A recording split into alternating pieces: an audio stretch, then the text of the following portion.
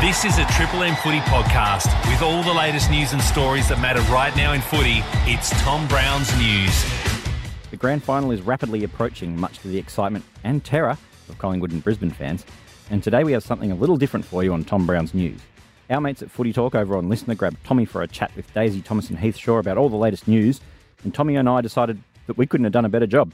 Instead, we're just going to give you the full chat with Heater and Daisy, and if you like it as much as I reckon you will, make sure you subscribe to Footy Talk Aussie Rules Daily on the Listener app. The man who just strutted in, usually in a suit today, just in the casual attire, Mr. Tom Browne, welcome. Daisy, there's just a grand final filling in the air this morning. Good morning. The Pies training as we speak. Yes. Thousands and thousands of spectators at the Collingwood headquarters there in Swan Street. I just spoke to the club and they're wrapped with the turnout. There's a real serious finals buzz. We were just discussing this in the first segment about how you try and keep the week as normal as possible, but it's bloody hard when you go to training and there's 30,000 people. They're just It's a little bit it. different, yeah. I asked Darcy more about that on Sunday, and he just said, I said, how will you approach this week? And Nick Dacos was the same. They said, we'll just try and embrace it and enjoy it for what it is. And I think they're doing a good job with that. They've done a good job on their media as well, Collingwood, this week. Like on Tuesday, they just nipped the Adams issue in the bud and said he just unfortunately can't play. The whisper there was that he was a 30 or 40% chance, I think, of doing it again in the game, according to the stats guys that I'd heard of secondhand. And unfortunately, it happened again on Tuesday, but it's kind of fortunate in the sense that you'd rather it happen on Tuesday Get it than done on Saturday. early. They made the decision early, which No is distraction. good. Now you're settled. Then on Wednesday, Fly just got on the front foot from selection and said Billy Frampton is in, offers the most flexibility.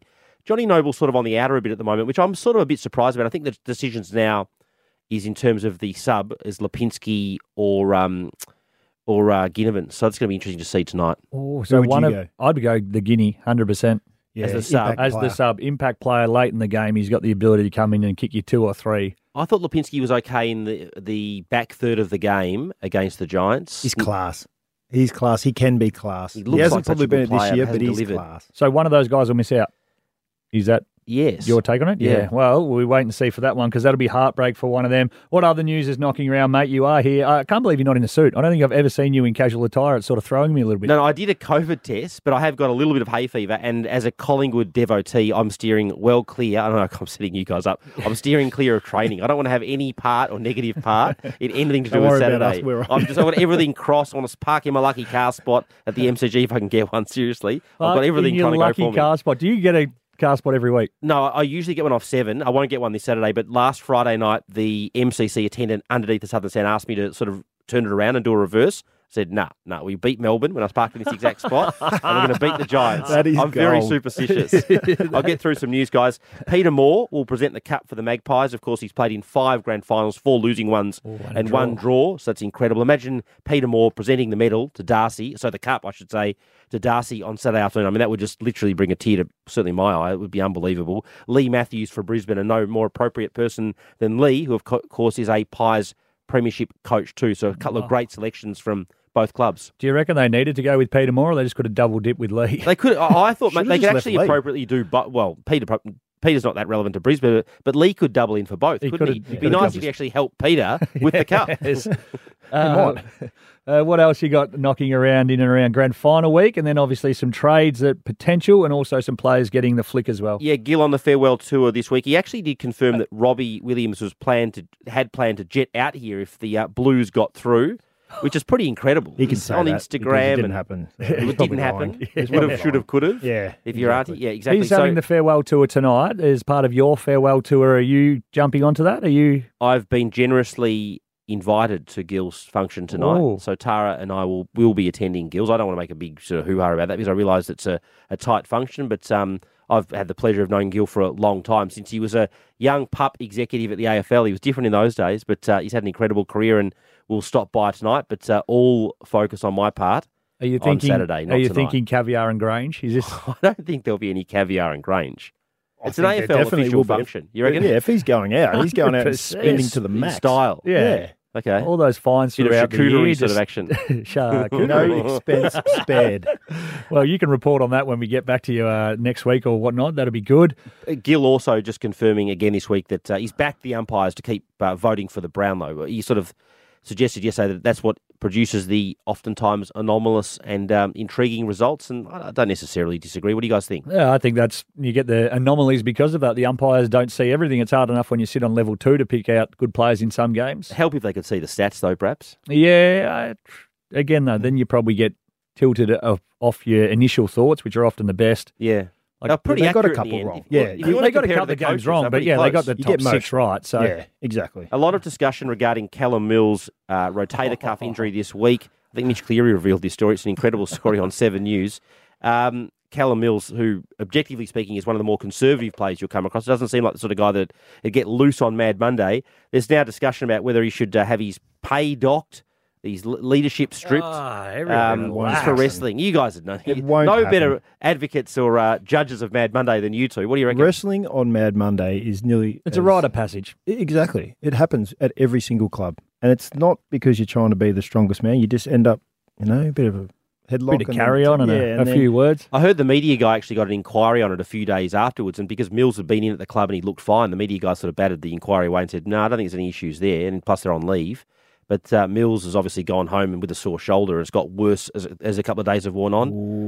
He didn't direct report. I don't know. It was a cover-up, but it was a bit strange. Anyway, so he's gone for the scans, and then they've said, you better come back and have a discussion about some surgery. What's the time frame you're hearing? Because people are saying 12 months. I'm being sensible in my old age. I don't want to speculate on length, but rotator cuffs can be 9 to 12 months. I've heard that before, so that's a long time. Ooh, that is a long time. And this just goes to show that when players don't drink throughout the season because they're professional athletes and they keep it very strict, then get to Mad Monday, have a couple of pots of Carlton Draft, and they're carrying on like pork chops and wrestling each other. Essendon, guys, moving on, and St Kilda now, I think of the opinion that Todd Goldstein will end up at Collingwood. Now, his management, Tom Petroro, one of the top managers, is saying it's not quite done yet, not prepared to speak to that issue. But I think there's certainly the trade view and the trade world view from all the list management people I speak to and managers and all the rest of it, is that Goldstein would provide some versatility at the Pies next year. Thoughts? It's an interesting one because they've backed in Cameron and Cox, and now if Goldstein comes in, you assume you bring him into play, so he plays round 1, and then who misses out? So would Goldstein play this week, for example, ahead of Cameron? 100% he would. That's your answer then. 100%. But it's good, though. He's still the top 4 or 5 ruckman in the comp. You're going to get him for absolute peanuts, and he's a good ruckman. Yeah. So that's good insurance, and him coming over if he's not going to play. That's the other part. So it's like... Does it not elevate everyone, though? Does Cameron not have to play better to keep him out of the side, vice versa? But round 1. Yep. Who plays? Whoever's in the best form. And that's a lot. We're not hypothesising about this year. We've got to get through this week. It gives you back up on injury as well. Adam Kingsley, Coach of the Year. I'm all for this, but it's a bit stiff on Fly, who just won a quiet 18 games. And Ross Lyon Ross Lyon. It's a strong field. Nah, Ross Lyon. I reckon is behind Kingsley. The silly thing about that, a bit stiff. I agree. The silly thing about that award, and I'm not saying it's a silly award, is that if Fly was to win the premiership on Saturday off the back of 18 wins, having knocked off the informed Giants, Brisbane and Melbourne, you'd have to say he's Coach of the Year. Why do they give it before the grand final? They shouldn't. It almost should be the Premiership Coaches Award, I think. Yeah. But no disrespect to Adam Kingsley, who I think's taken them from 16th to a preliminary final. Pretty incredible. Could have given him the Most Improved Coach Award.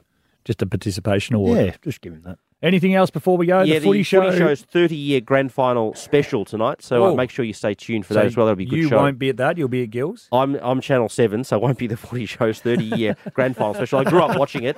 Guys like you on it, and Tara and I will be dropping by Gills. Did you do any of the reviews? Player? No. They were big in their day. They used to be, yeah. There was a big sort of nosh up at the Collingwood headquarters afterwards. They often booked that out as a Is it all the old school hosts and all that back in tonight? As far as I know. What could go wrong? What could possibly go wrong? Tommy, as good as ever. We'll give it a tip from you, though, before you go. Collingwood by 13 points. Norm Smith medalist?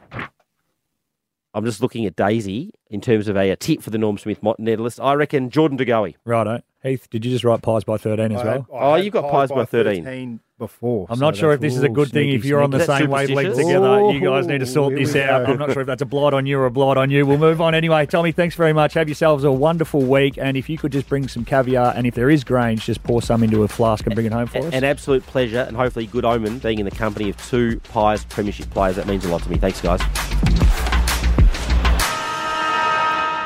Shut up! The Footy's on Triple M! They've been the two best teams all season. Collingwood players come from everywhere! The Lions fans jump out of their seats! And now the Pies and Lions square off on the biggest stage in footy. Who is going to stand up in this mighty grand final? Triple M Footy will bring you every massive moment. The MCG is vibrating! Join the Temper Mattress call team tomorrow for Collingwood and Brisbane. For Ream Hot Water and McDonald's, Triple M rocks the grand final. The chat with Heater and Daisy on Footy Talk was so much fun, we couldn't pass up the opportunity to give you a bit more of it. So I grabbed another part of the chat out of the podcast for you. This is Heath Shaw and Dale Thomas talking about their experiences with grand final week, why you actually shouldn't soak it up, and Heater's wild untold story about the 2010 parade. And now as I look across the desk, I see a man who once snuck up behind someone like a librarian this week. Mr. Heath Shaw, welcome. Thank you, Dale. Geez, you're up and about. Yeah, well, you know what? I was just thinking about it. You just reminisce on when we played in a few grand finals. I played in 4. Lost 2, won 1, drew 1. So I've had the full experience on grand final day. You've had everything. Yeah. Yes. I've had everything and only played in 3. A win, a loss, a draw. True. I just went back. I was a glutton for punishment and just went and got flogged by 80. Yeah, that one against the Tigs wasn't ideal. What about this week? It's unique like no other, especially obviously for the teams in it, but also the buzz around the city is huge. What were your favourite memories of this week? And then chuck in the grand final plus post. I think just walking down the street, people just love footy. They love AFL grand final week. And you know what? Even if you're a neutral supporter, you pick a team and you go hard at them. So I think just the acknowledgement of people walking down the street, good luck or whatever it was, walking down and hoping that you had a good game. And then, you know what, I'm going to be a bit controversial here. What? You know how they talk about players, enjoy the week, soak it up. And, don't do that. Just keep it as normal as possible. Do what you did the previous 23 weeks. Get the job done, and then you can celebrate and enjoy. It's hard to keep it normal, though, because, and we know this firsthand, when we went out to training on the last time, the Friday before the game, and there's 30,000 people at training, it isn't really a normal week, and then you go to the parade. But that's the best bit about the draw. We didn't have to do all the silly stuff the next week. The carry-on. And we won. So you did enjoy the parade. See, I felt a bit awkward. I felt like the Queen. What do you do? It is awkward sitting in the back of the... Yeah, well, how many times can you wave at people? I don't sort of get it, but I think it's good for the supporters, but it does interrupt the players' preparation, Dale. I do enjoy the fact this year that they've given up on the floats down the Yarra and they're going to get everyone in a nice Nissan Navara, drive them through the city, can go anywhere, that thing, drive up over buildings and wave to everyone because that was absolutely brilliant. I love the fact that when we did it, and I'm not sure which route they'll take this year, but there was literally people hanging out of office buildings waving and cheering and abusing. And I must admit, it is good for the supporters getting there and getting to get up close and personal with the players, but as I said, as a player, you just want to do your captain's run. You want to training, get your recovery done, and then look forward to the next day. Did you have the same feeling I did when Nick Riewoldt got up to speak on the steps of Parliament as he was introduced and Maxie went first and then he said some nice words and the Saints fans listened and then we introduced Nick Riewoldt and the Collingwood fans went feral on him and just started the Collingwood chant. As much as it was pretty disrespectful, I was like, oh, shit, please don't let this be the moment that comes back to bite us in the butt.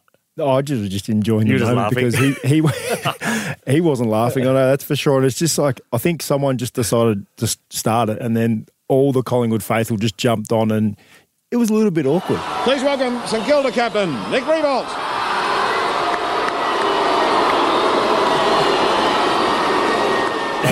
I enjoyed the awkwardness of that. He couldn't get a word out. Nah. So for anyone who doesn't know what we're talking about, you get presented on the steps of Parliament, I'm pretty sure it was at this time, and each captain got up to speak and say a few words, a little bit of an interview with the Master of Ceremonies. And when Nick Riewoldt got up, as I said, the Collingwood fans started the big Collingwood, and it was so loud, even with the microphone, you couldn't hear him, and he had 4 or 5 goes and then just had to walk off tail between the legs. I've had enough of this. I'm out of here. It was an early moral victory. What about the day?